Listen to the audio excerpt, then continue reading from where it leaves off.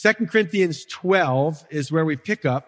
I'll read a representative portion. I'm going to read from 7 to 10. We're going to do 1 through 10 today. I'll read 7 through 10. We'll pray, and then we'll dive in. This is a wonderful passage. I mean, this is some of the meaty stuff in 2 Corinthians. So, chapter 12, verse 7 says, "And lest I should be exalted above measure by the abundance of the revelations, a thorn in the flesh was given to me, a messenger of Satan to buffet me, lest I be exalted above measure. Concerning this thing, I pleaded with the Lord 3 times that it might depart from me. And he said to me, my grace is sufficient for you, for my strength is made perfect in weakness. Therefore, most gladly I will rather boast in my infirmities, that the power of Christ may rest upon me. Therefore, I take pleasure in infirmities, in reproaches, in needs, in persecutions, in distresses for Christ's sake. For when I am weak, then I am," you can say it, church, "strong." Amen? So 2 Corinthians 12 is in that section between chapters 10 and chapter 12 that really deal with the false apostles that Paul has had to handle in the church in Corinth. I'm not going to give the great long introduction now. First, we start with a question and set the stage. So, the overall theme for today, and maybe you picked up on it in the passage we read, Paul's really super concerned with people thinking more highly of him than they ought to. We all are concerned with what other people think about us. We're usually concerned that people think better of us. We want people to think more highly of us. We kind of feel like we've got to promote ourselves. And we live in a self-promoting culture. But for Paul, it was the opposite, which is why I take the time to mention it, why I take the time to give this introduction. We live in a culture of self-promotion, so we don't always recognize the tendency we have to brag about who we are and what we've done, because we want people to go, wow, and we want them to like us, and we want them to friend us, and all these things. So we have to look at that and understand that, so we understand what is this culture of heaven, what is this culture of God, and how do we live that way? So here's just an example. Harvard Business Review. Imagine you're at a networking event in the United States and you hear your colleague make the following statement to a potential employer. Here's the statement. "I'd be very interested in learning more about your company to see if there might be a fit for me. Before doing my MBA, I worked at Bain Consulting, and then prior to that was an officer in the Army." Now, that's the statement. Understanding that that's only a portion of the conversation, how would you judge what you just heard? Would you say, A, that guy was too self-promotional? A person is speaking too positively about himself in the situation. Or would you say the other end, he was not promotional enough? I mean, he could have given a lot more details. He could have sold himself better. I mean, if he really wanted the job or really was interested, he could have sold himself better. Or would you say it was just right? He did the right amount of talking about himself, but not over the top. So A, he was too self-promotional. B, he was not promotional enough. Or C, he was just right. How many of you say C was just right? Okay, now there's no right or wrong answer. No right or wrong answer, so that's good. A lot of people, first service, the majority of people said just about right. How many of you say, he could have done better selling himself? He could have done a better job promoting himself? Okay, good. Honesty. How many of you say, I was uncomfortable with what he shared? Too self-promotional. Okay, so 0. Now, the interesting thing about this scenario is that people that come to America from another country or another culture look at this same scenario and they say, hey, this guy was way too self-promotional. And that's because we live in a culture that is very familiar with and used to self-promotion. It's the way we live. We live in a bragging culture. Matter of fact, the same Harvard Business Review article said it's hard to quantify, but we believe the United States is the most overtly self-promotional country in the world. So we're steeped in bragging and self-promotion and we don't even see it. It's what we wear. It's what we drive. It's our Instagram posts. It's our Facebook posts. Matter of fact, the New York Times did an op-ed article called The Self-Promotion Backlash. And it says, from building your personal brand to stepping up your social media presence, we're constantly inundated with advice about how to promote ourselves. Then the article goes on to say, but some are saying that the pressure to self-promote could ultimately be hurting us. Would you agree with that? Would you generally agree that we live in a self-promoting kind of culture? So we come into Christianity out of this and as part of this, steeped in this culture of self-promotion. And then that thing can become apparent in then our spiritual lives, in the church and all that. And what we want to do is say, okay, what is the culture of heaven? So what's our example in the Bible and how do we recognize, by the way, Instagram, maybe you heard this. I think this is new news. Instagram is disbanding, doing away with public likes function in their platform. Did you know that? Is that new information to anybody? And they said they're trying to develop a less toxic version of their social media. Now, us older folks, I'm not saying what makes you older, but maybe if you don't have an Instagram account, you qualify. I'm just saying, but maybe having one doesn't make you young either. I don't know. But the young folks in our culture, this is what they've grown up with. They've grown up in a culture where they're sort of forced to promote themselves and see others promoting themselves, and they live for the likes. And this is what's happening. Instagram, I found out recently, it's all about getting the perfect picture.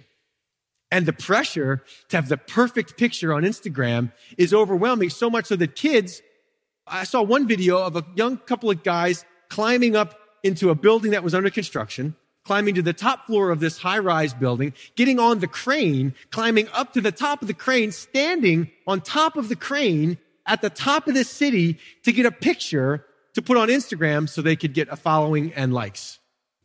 Now kids are dying doing this. They're falling off cliffs and they're getting electrocuted by trains and all kinds of things are happening because of chasing this, promoting themselves to get these likes. But what does the Bible say? Philippians chapter 2. Wonderful chapter. Paul lays out, let this mind be in you, which is also in Christ, who wouldn't be bragging to say he was equal with God, but yet he made himself of what, church? No reputation. And he humbled himself. He became a servant, took on the form of human flesh, and on it goes. He humbled himself. So these are the kind of things that are promoted biblically. And this is the culture of heaven, the culture of the kingdom of God. Think about Mary. And when she sings the Magnificat, I think it's in the Gospel of Luke, she starts out, my soul magnifies the Lord. My soul magnifies the Lord. See, when I brag, when I boast, and when I promote myself, my soul has to magnify me and all that I've done. And I have to convince you that I'm worth liking and worth following and all of that. But the culture of heaven is different. Now, why do I bring this up? Why this long introduction? Because you're going to see back in chapter 12 that it's all about Paul and his uncomfortableness, if I can say that, with boasting. He is put in a place because he's really dealing with spiritual warfare. He's planted this church in Corinth. He's labored for these people. He moves on and a group of guys come in bringing, he says, another gospel. It's not just that they're saying things a little differently. They're bringing another gospel. And they're promoting themselves and they're laying out before the Corinthians all of their accolades. They're commending themselves to the people and the people are being deceived by it. They're saying Jesus isn't enough. We don't know who this Paul guy is. I mean, we don't know why you would want to follow him. He's not as good of a speaker as we are. He doesn't have the presence we have. He doesn't have the training we have. So they're running Paul down. They're promoting themselves and the people are buying it and they're being led away from Christ. So Paul, in his attempt to be humble, he doesn't talk about some of the great things he's done. Do you know anybody like that? I know some people in this church like that. There's some people that sit in these chairs right here that have done some pretty remarkable things on a human level. But you'll never know it because they won't talk about it. Because there's just a humility about God's people. Well, Paul was dealing with a different sort of animal. The self-promoting, bragging, false teachers. Paul called them ministers of Satan, disguised as angels of light. So they're running Paul down. They're promoting themselves. So Paul is forced to do something that he's very uncomfortable doing. And you're going to see that even as we start chapter 12. Remember chapter 11, he gave the whole list. He met them where they were. They're Hebrews. I'm a Hebrew. They're Israelites. I'm an Israelite. They're the seed of Abraham. I'm the seed of Abraham. And then he goes on to say, am I a minister of Christ? You bet. Here's my resume. And it's not, I've written books and I've gone on tour and I've discipled this many people. He could say, any of you brought someone back from the dead? I did that. I brought someone back from the dead. Any of you, somebody's healed by your sweatband? I did that. Paul could say those things, but instead he lays out a list of suffering. You want to show me someone who really loves me? Show me someone who's willing to suffer for me. Same thing for you. You want to know who really loves you? It's a person who's willing to inconvenience themselves or suffer on some level for your sake. That's what love does. So Paul lays this out to say, they may say all that great stuff about themselves, but I have suffered for you. And now he says, okay, we're going to go on past that. We're going to go to the next thing. He's going to talk about visions and revelations. Look at verse 1. He says, it is doubtless not profitable for me to boast, but I'll come to visions and revelations of the Lord. So he starts off just saying, look, I know this isn't profitable. I know this is a waste of time. I don't want to do it, but I'm going to go on anyway to talk about visions and revelations. By the way, the word profitable means to bring together. Whenever you boast, whenever you brag, whenever you get in a conversation and you drop some hints about what you've done and how good you are and all of that, what it does is it sets you above, it makes you big, and the other person feels small. Churches do the same thing. We're in this culture of self-promotion, even among churches, where one church has to exalt itself above the other churches, and we have bylines and tags that tell how our church is different, our church is better, because there's competition. Do you know what I'm talking about? There's a competitive spirit even among churches. And when we buy t-shirts and they wear t-shirts that say, my church is the best, again, what I'm saying is there's a really fine line when it comes to self-promoting at the expense of other people. And it causes division. There's a lot of churches that try to set themselves apart by saying, hey, here's how we're different than all those other churches. Well, if you're that different, you're probably not the church, because we all basically do the same thing. So if you have to define yourself by what you're not, I think that's a problem. And you're going to see how uncomfortable Paul is. And it's weird for us because it's not cultural for us. Paul's so uncomfortable. He says, I know it's not profitable. It's just going to divide people. They've already got enough problems with division. We're of this teacher. You're of that teacher. He says, but you're forcing me to do it. I'm going on to visions and revelations of the Lord. Visions, something visual is what it really means. Something visual, a visual appearance. Revelations just means to take off the cover, to lay bare. And that could be through a vision or through just a thought, something God reveals to you, an understanding that is new. So he talks about visions and revelations of the Lord. Now, the false apostles that Paul's dealing with, no doubt, were bragging about all of their spiritual visions. And you've been experienced some of that probably in the church world. There's the whole signs and wonders movement that has got so popular. I don't know where it is today, but where everybody's searching after the spiritual experience.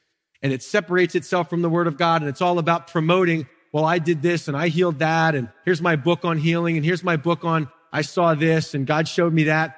And every so often as a pastor, you get people that come through and they got a download from God. And as soon as I hear that word, I'm already starting to shut down because I know what's coming. God gave me a download last night, Pastor, and I'm going to tell you what it is. I'm like, it may be a load, but I'm not sure it's from God. Look, Paul is going to say, I've had an abundance of revelations, and it's not that we shouldn't have. We should. Visions and revelations, we'll talk about that as we go on. It's part of the Christian life. Doesn't mean it happens every day, but they're confused because Paul just doesn't talk about it. He just keeps it for himself. Imagine a world in which there's a separation between what's private and what's public. Imagine that. We've just lost that separation. So for the false apostles, everything that was done privately became public to promote themselves. But for Paul, he was very careful with these things. He didn't want us to present himself to be more spiritual than he really was. This is the Apostle Paul we're talking about. So this language of, I got a download, or I just went to some seminar on supernatural experiences, and then they come through and, oh, Pastor, here's my download. And it never has anything to do with what they're going to do. It has to do with what I'm supposed to do. And they want to come and speak, and they want me to buy their book, or they want to come and give a seminar at the church about what they've learned from God. But for Paul, think about Damascus Road, Acts chapter 9. Paul's vision of Jesus drops him to his knees, sets the stage for his salvation and his ministry. And I would say I had a similar experience to Paul. I got saved, not in a church, not at a Billy Graham crusade, but in a parking lot in Charlottesville, a revelation from God of my sinfulness. So yeah, these are experiences that we have. Paul, Acts chapter 16. How does the gospel make it from Asia Minor, ancient Turkey, into Europe, into Greece? Well, Paul's trying to go here, he's trying to go there, and he has what? Some of you know, a vision of the man from Macedonia. You guys have read the book, right? You've read the book of Acts. He has a vision. So what does he do with the vision? He doesn't run around saying, oh, hey guys, guess what? Had another vision last night. Bet you didn't. Bet your vision wasn't as good as my vision. I got 20/20 vision. 20 visions. But instead, he gathers his team around. He says, guys, guess what? I had a vision last night. I know what God wants us to do. We're called to go to Europe. We're called to take this to Macedonia, northern Greece. So for him, visions and revelations became not just encouragements for ministry, where to go, what to do, how to do it, but also personal encouragement. Acts chapter 18. Paul's facing opposition in Corinth. He's sharing the gospel, as was his mode of operation. He's getting some kickback from that. He's evidently struggling with fear. He's evidently thinking about leaving. And he's evidently under attack, or thinking there's a plan for him to be attacked. And God comes to him in a vision, in a dream, in a revelation that says, Paul, don't be afraid. Don't keep silent. I have many people here. No one will attack and hurt you.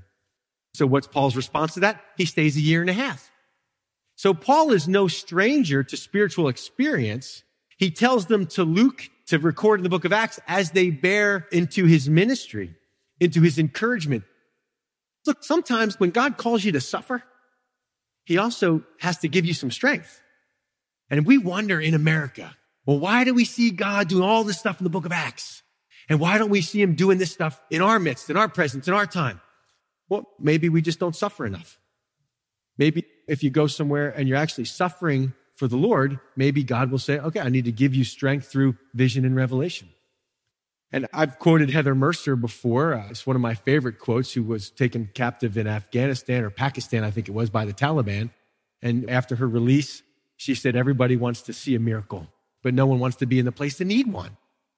And I thought that was a pretty wise observation.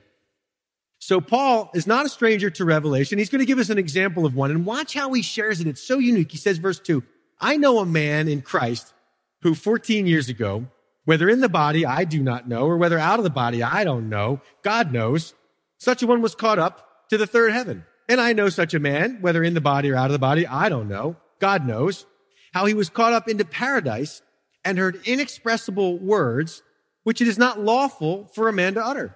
Of such a one I will boast, yet of myself I will not boast, except in my infirmities. So I love this. Who is he talking about? He says, I know a man who in Christ 14 years ago, Paul, what are you talking about? He distances himself. He's talking in the third person. You know what that means? He's talking about himself as if he was somebody else. It's like the person that goes to counseling and says, well, I have a friend who really is in trouble and really needs help. And it's you, but you don't want to say it's you. You want to conceal your identity. So Paul's so uncomfortable associating himself with anything regarding bragging about spiritual things that God has done in his life. He talks about himself in the third person. I do that sometimes. It's kind of cool. I find myself with my granddaughter and I'm there talking to her and I say, oh, Grandpa loves you. Grandpa loves you. And I'm like, wait a second. Why am I saying it that way? I'm Grandpa. But we talk that way sometimes. Anyway, that's just what came to mind. He says, I know a man in Christ 14 years ago. Now, it's hard to know exactly when this happened in Paul's life. What was the situation? What was the circumstance? Some suggest, and it's possible time-wise, that this is when Paul is stoned to death. Well, did he die? Did he not die? He even doesn't know. Outside the city of Lystra, they stone him, they bring him out, and they leave him for dead. His dead body is laying there. His disciples are all gathered around. And it could be that during that time, whether he was dead or almost dead, he had some kind of, was it just that God translated him wholly and bodily into heaven to see what was going on there? Or was it that he had died, had this out-of-body experience, and then is rejoined to his body and wakes up and says, hey, we got work to do. Let's get back in the city. Paul doesn't even know. And that's not the point. It's not important about whether or not he was in the body or out of the body. What's important is that verse 3, whether in the body or out of the body, he was caught up to paradise. Verse 2, He calls it the third heaven. This is his experience, and he's real uncomfortable sharing it. For us in our day, if I had an experience like that, if you had an experience like that, man, it'd be on Facebook. Where were you last night? I was in heaven. Yeah, you get a book, 12 hours in heaven, 17 hours in heaven. Heaven is for real. You go on tour, you sell your CDs, you make a buck. But Paul kept it to himself. So that's why we don't know. You don't read this in the book of Acts. He shares it here cautiously because he's trying to get on the level with the braggers about their spiritual experiences. They're saying Paul doesn't have revelations like we do. And Paul's saying, oh yeah, you want to bet? I was in heaven. Now, first heaven, that's the atmosphere. That's where the birds fly. That's where airplanes fly. Many of us, if you've taken a plane, you've kind of been there. Second heaven, where's that? Outer space. A lot fewer people have been there. How many people have walked on the moon? Anybody here ever been to outer space? See, so if you really want to brag at a party, become an astronaut, go to outer space. Because when some foolish person is bragging at a party, at an office party, and they're saying all that they've done, you can just say, yeah, I've been to outer space. Can you say that? So you can brag about that. Now, Paul, not first heaven, not second heaven, third heaven, the dwelling place of God. And he says that he calls it paradise. That's a word taken right over from Persian. Now, in the Persian culture, when you were a Persian landowner, a wealthy nobleman, you would have a big tract of land, possibly enclosed by a wall, and you'd have animals there, and it'd be gardens, it'd be beautiful, botanical garden kind of thing. And if you had someone you wanted to really bless, you would invite them to come to walk with you in your botanical garden, in your paradiso. So that's where the word paradise comes from. It's a direct transliteration from Persian. And the idea is that Paul was invited to heaven to walk with God in his garden. And it goes back, the Garden of Eden is connected to that and such things. So Paul, caught up into heaven, tell us what this is like. Can you explain it to us? Can you describe it to us? He says, actually, I can't. First of all, I don't even know if I was in my body or out of my body. Second of all, what I heard there, you can't express it. So notice what he's doing. He's pointing out a difference between his real experience and probably some of the faked and trumped up experiences from the false apostles that are there in Corinth. They're sharing all about their experiences. Paul says, I'm sorry, my experience, it can't be explained. I can't put it into words. I heard words. Try explaining to an unborn baby in utero the beauty of Psalm 23. Try explaining the English language. Try explaining Cantonese to someone who speaks English. I mean, spending 2 weeks in Hong Kong listening to Cantonese. I can't explain that to you. I don't understand it. I can't express it to you what the language was. So evidently Paul hears things, sees things. We come to this period in our lives, we recognize, our time is short. And nobody gets out of here alive. And Paul, you got to wonder when he writes to the Philippians and he says, to live is Christ and to die is gain. With this as the backdrop, with what he saw, what he heard, he says, I don't know, if I had a choice of to live on here on planet Earth or to go and be with the Lord in heaven, I'm not sure what I would choose. Like, there's a part of me that would choose paradise right now. But because we don't have a comprehension of, because we don't understand it, we're earth-centric and we try to cling to our lives here. Just like a baby in the womb. Imagine trying to explain to the baby, like, I know where you are. It's full of darkness. It's the only existence they know. It's warm and it's comfortable and you're used to it. But wait till you come on this side. Wait till you see a sunset. Wait till you see a sunrise. Wait till you see the fall colors in Virginia, even if they're not so great this year. How do you explain that to someone who's never had the experience? So Paul said, I could try to explain to you what I saw in heaven, but you have no frame of reference. So not only is it inexpressible, also he says it's unlawful. It would not do it justice to even try to explain it, because whatever I could say to you would fall short. All I can say is you ain't going to regret it. I added that. That's me. I added that. But I was caught up and had this experience, and he shares it in the third person as if it's somebody else because he just doesn't want to boast about it. Isn't that so different than us, isn't it? I know it is for me. Like, it's so subtle. Boasting is so subtle. And I drop in things every so often. Oh, yeah, I did this. Oh, did that. We want people to go, ooh, wow, impressive. But I didn't do anything. I mean, who can take credit for it? Paul can't take credit for this. And now it's interesting. He says, verse 6, for though I might desire to boast, as we do, yet I won't be a fool. So that's why he's got to speak about somebody else. I'm not going to be a fool. I'll talk about someone else I know. And he says, but I'll not be a fool, but I'll speak the truth. So what Paul is saying is, if you're saying I don't have revelations and visions, I can't lie and say I don't. I have to tell you the truth. I have. And I do regularly. There's others in the book of Acts as well. But I'm not going to go around bragging about them. And he says, why? But I refrain because I don't want anyone to think of me above what he sees me to be or hears from me. So these spiritual experiences, visions, revelations, downloads from God, whatever you want to call it, whatever signs and wonders and spiritual charismania people get involved in, the bottom line is you judge people based on your experience with them. See, Paul was dealing with people that commended themselves. Remember that? He said, I won't class myself with people that are commending themselves. He doesn't want to get pulled into this, but there was the culture of self-promotion. He says, it doesn't matter. It's not who commends himself that is pleasing to the Lord. It's the one the Lord commends. So how do you validate someone's experience like that? How do you validate their spiritual experience, their vision, their revelation? You know, a revelation has to be validated by the word of God. And so the guy that came to my office, he had the audacity to write it down with dates. Here's what God is doing. God gave me the download. I wrote it down. Here it is, the dates. I had it for years on my bulletin board, and I was just collecting stones from around the neighborhood. You know, when the date passed and it didn't happen, we could stone him to death as a false prophet. He didn't think about that, though. But in the Old Testament, someone came and prophesied in the name of the Lord. It doesn't come true. Guess what? You're a false prophet.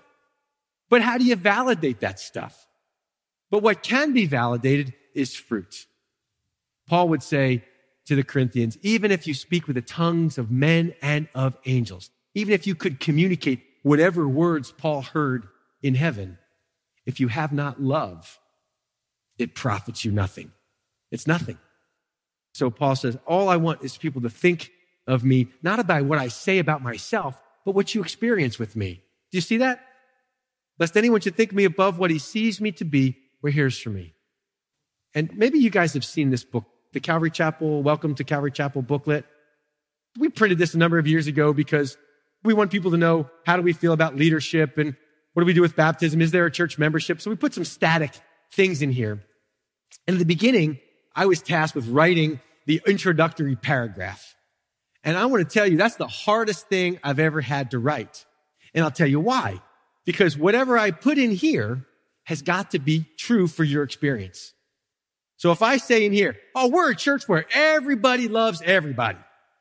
And then you come in and Joe Bag of Donuts is having a bad day and he tears your head off in the parking lot because you almost cut him off. And then you come in here and you pick up a booklet and he goes, hi, Calvary Chapel. Yeah, the church where everybody loves everybody. And you're like, well, that guy in the parking lot didn't love me. It's not true.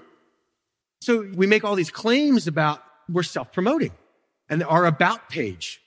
What do you write? So I labored over this because whatever was said had to be universally true. So what I ended up fixing myself on was the fact that we all come from difficult places, struggling places. We all have weaknesses. We all have bad days. We all get snarky, but we have a God who's gracious. And if you can fit in with us snarky, inconsistent people that are making an attempt to express the love of God through our difficult lives on tough days where things don't go like we planned, where we experience pain, we experience rejection, all that stuff going on. If you connect with that, then maybe you're in the right place.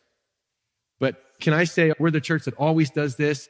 We're great at this and we love people and we're always gracious. I can't say that because it's not true. And that's the difference. That's why it's hard to write that. Try to write a resume where you balance. I mean, it's a balance between saying enough but saying too much. But I'll bet you, if you take a different tack, you'd be surprised at how many people where it's refreshing to say honesty about yourself. Like, here's what I've done, but you know what? I struggle with this. You'd be surprised how many people go, wow. There's a girl that was applying to college, and our college entrance exam or entrance essay, she wrote, I'm not really a leader. I'm kind of a follower, and I'm just kind of would love to attend the university and haven't really done a whole lot of great things, but I'd like to come. And she got an acceptance letter back that said, this year, matriculating at our university. We have 5,723 leaders. We figured they might need somebody to follow them. So welcome to our campus. Though I might desire to boast, I won't be a fool. I'll speak the truth, but I refrain from boasting, lest anyone should think of me above what he sees me to be or hears from me. Let your actions speak louder than your words. And verse 7 says, lest I should be exalted above measure by the abundance of the revelation. So Paul had a lot of them. And the temptation for Paul was to become proud of those things, to become self-exalted because of those things. And he says, here's what God did. Here's how God, he gives me these revelations, but he gives me another gift alongside, a complementary gift to go alongside of it. He says, lest I should be exalted above measure. That's the danger. By the abundance of the revelations, a thorn in the flesh was given to me. That sounds painful. He says it's a messenger of Satan to buffet me, to beat me up, lest I be exalted above measure. So Paul is really worried himself about boasting. And Paul understands that God is worried about him boasting. I mean, if God did everything for you, if he made your life just squeaky clean, took away every problem you have, no one could live with you. You'd get so self-confident and so self-assured, you'd have no need for God, and it would ruin you. Now, Paul, in dealing with his ministry, traveling like he did, suffering like he did, God gives him revelations to keep him going, but also gives him a thorn in the flesh to keep him humble. And I know some folks around this church, the word thorn, it's a pointed piece of wood. That's all it means. A pointed piece of wood can be something as small as a splinter. If you've ever had a splinter, you know what an annoying little painful thing that can be. Even a little teeny tiny sliver stuck under your skin for a few days gets infected, gets painful, and it causes distraction. But this could mean, and some say it means a stake, a wooden stake. So Paul says, not only do I have these revelations and the danger of becoming proud of them, but God also gave me a pointed piece of wood in my flesh, a painful experience that I live with in my life. And he says, this was a messenger of Satan with the purpose of harassing me, tormenting me, causing me trouble and irritation. Now, the question that's asked is, what was it? Don't you want to know? Paul, what was it? People suggest all kinds of things, from Paul having epilepsy to sexual temptation to an eye disease that he contracted that causes his eyes to be weepy and pussy and all that. Some say that it was just Paul's physical presence. He was just ugly and that was his burden to bear, his thorn in the flesh. We don't know. I tend to think, because it says messenger of Satan, the word messenger is also translated angel 179 times. 7 times is translated messenger. Messenger and angel are the same thing. You determine what to translate it as by the context. So it could be translated an angel of Satan. Now, he just called in chapter 11 these false teachers angels of light. They disguise themselves as angels of light. So it could be that the guy who's the ringleader for the anti-Paul movement in Corinth is his thorn in the flesh. Could be a person. Now, it's left blessedly nondescript because we can all relate to it. And notice he says the purpose is to beat up on me. It's from Satan. Now, God allows it. Satan promotes it. God uses it. He's using it to keep Paul humble. But you know how Satan works. So here's Paul, people getting healed under his ministry, people getting saved under his ministry. He's gone through all he's gone through, and now he's got some issue going on, and he prays. Look at verse 8. Concerning this thing, person or thing, whatever it is, I pleaded with the Lord 3 times that it might depart from me. He's praying about it. God, can you help me out? I'm hurting. It's painful. It's difficult. It's an irritant. Can you take it away from me? 3 times, he says. For some of you, it's a physical thing. It's a physical malady. It's an emotional malady. It's a depression. It's a discouragement. And you prayed about it. And go, oh, why doesn't God take it away? Well, you're in good company. Paul prayed about it 3 times. Can you imagine what Satan is saying to Paul? Oh yeah, Paul, you think you're so great. You've healed people. Why aren't you getting healed? Maybe God doesn't really love you after all. Maybe you're living a lie, Paul. Maybe this God you serve doesn't care about you. Can you imagine? You know it. You think those same thoughts in your brain. Satan tries to beat you up. And that's what Satan is doing through this thorn to Paul. Concerning this thing, I pleaded with the Lord 3 times. I want removal. Isn't that what we want? We pray, God, removal. But God prays revival. I pray removal. God brings revival. He says, pleaded with the Lord 3 times. So it wasn't that his prayer was unanswered. He got an answer to his prayer, verse 9, and he said to me, his answer is his words. His answer is communication. My grace is sufficient for you, for my strength is made perfect in weakness. God would say to Paul, haven't I seen you through to now? Don't you think Paul is questioning, can God really get me through this? Can I really survive it? How many of you have gone through some stuff in your life? Have you gone through some stuff? Has God met you there? Has it been difficult?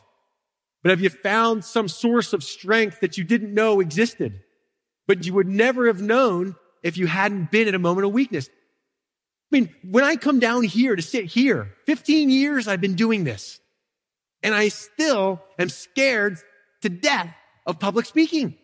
And I sit up in my office and I prepare and you should see me. The guys will come into the office early in the morning, 7 a.m., 7:30 a.m., 8 o'clock in the morning, 8:30. And there I am. And they go, Steve, you ready yet? When will you be ready? I don't know. Never. I sit and I just prepare talking to the Lord going, God, I don't know if I can do this. What am I going to say? How am I going to get through? And every week after week, I come down here and go, I don't know what comes next. I don't know if I'm going to get through because I'm dependent. Not on my preparation is important, but when it comes down to it, it's the dependency on the Lord. And weakness, your understanding of your weakness is what keeps you dependent on the Lord. My grace is sufficient. You look at another person, you go, I don't know how they're dealing with that. I don't know how they can get through that. God gives you the grace to get through it when you need the grace to get through it. You want to get into ministry, you want to do some things, you want to put yourself in harm's way for the sake of the gospel, then you maybe will experience more revelations from the Lord, but you also may experience more humbling. The greater things you do for the Lord, the more humbling is necessary for that. Nobody is ever too weak to be used by God. The great danger is to become too strong to be used by God. The safest place is in our weakness. He said to me, my grace is sufficient for you. My strength, you'll never understand the capacity of my strength until you are in a place where you are weak.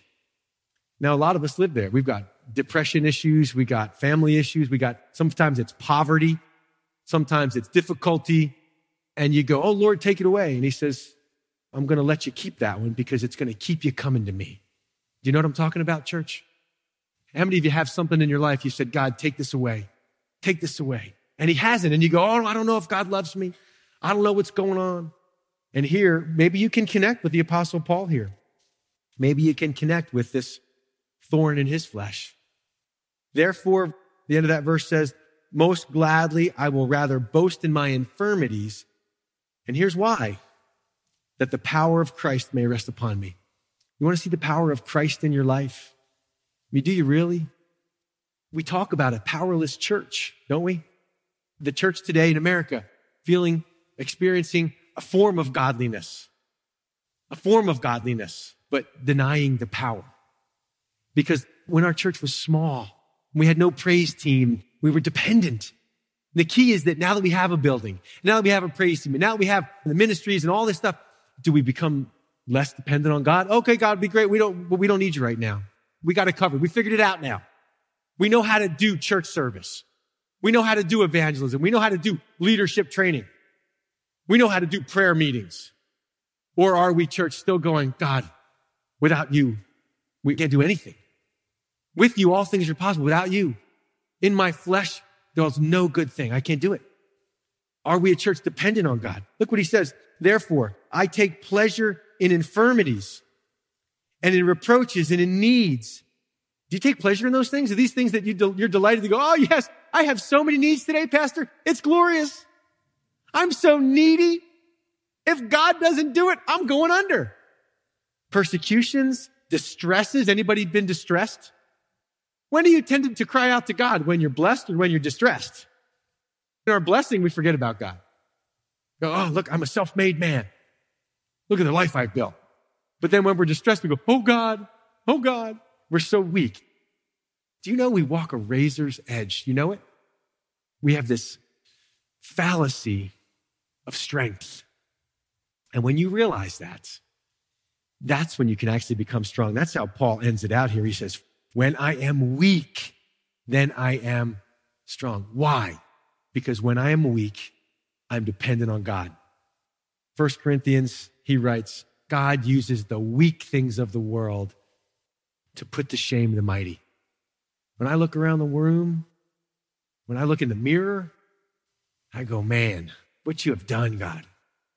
So we're just a group of people, a group of weak people going, man, if only the Lord would use his strength through us. And then when something cool happens, you go, wow, to God be the glory, right? I didn't do it. It's not my education. It's not my training. It's not the courses I've been to, the books I've read. If God doesn't do it, it ain't happening. At least not in the spiritual sense.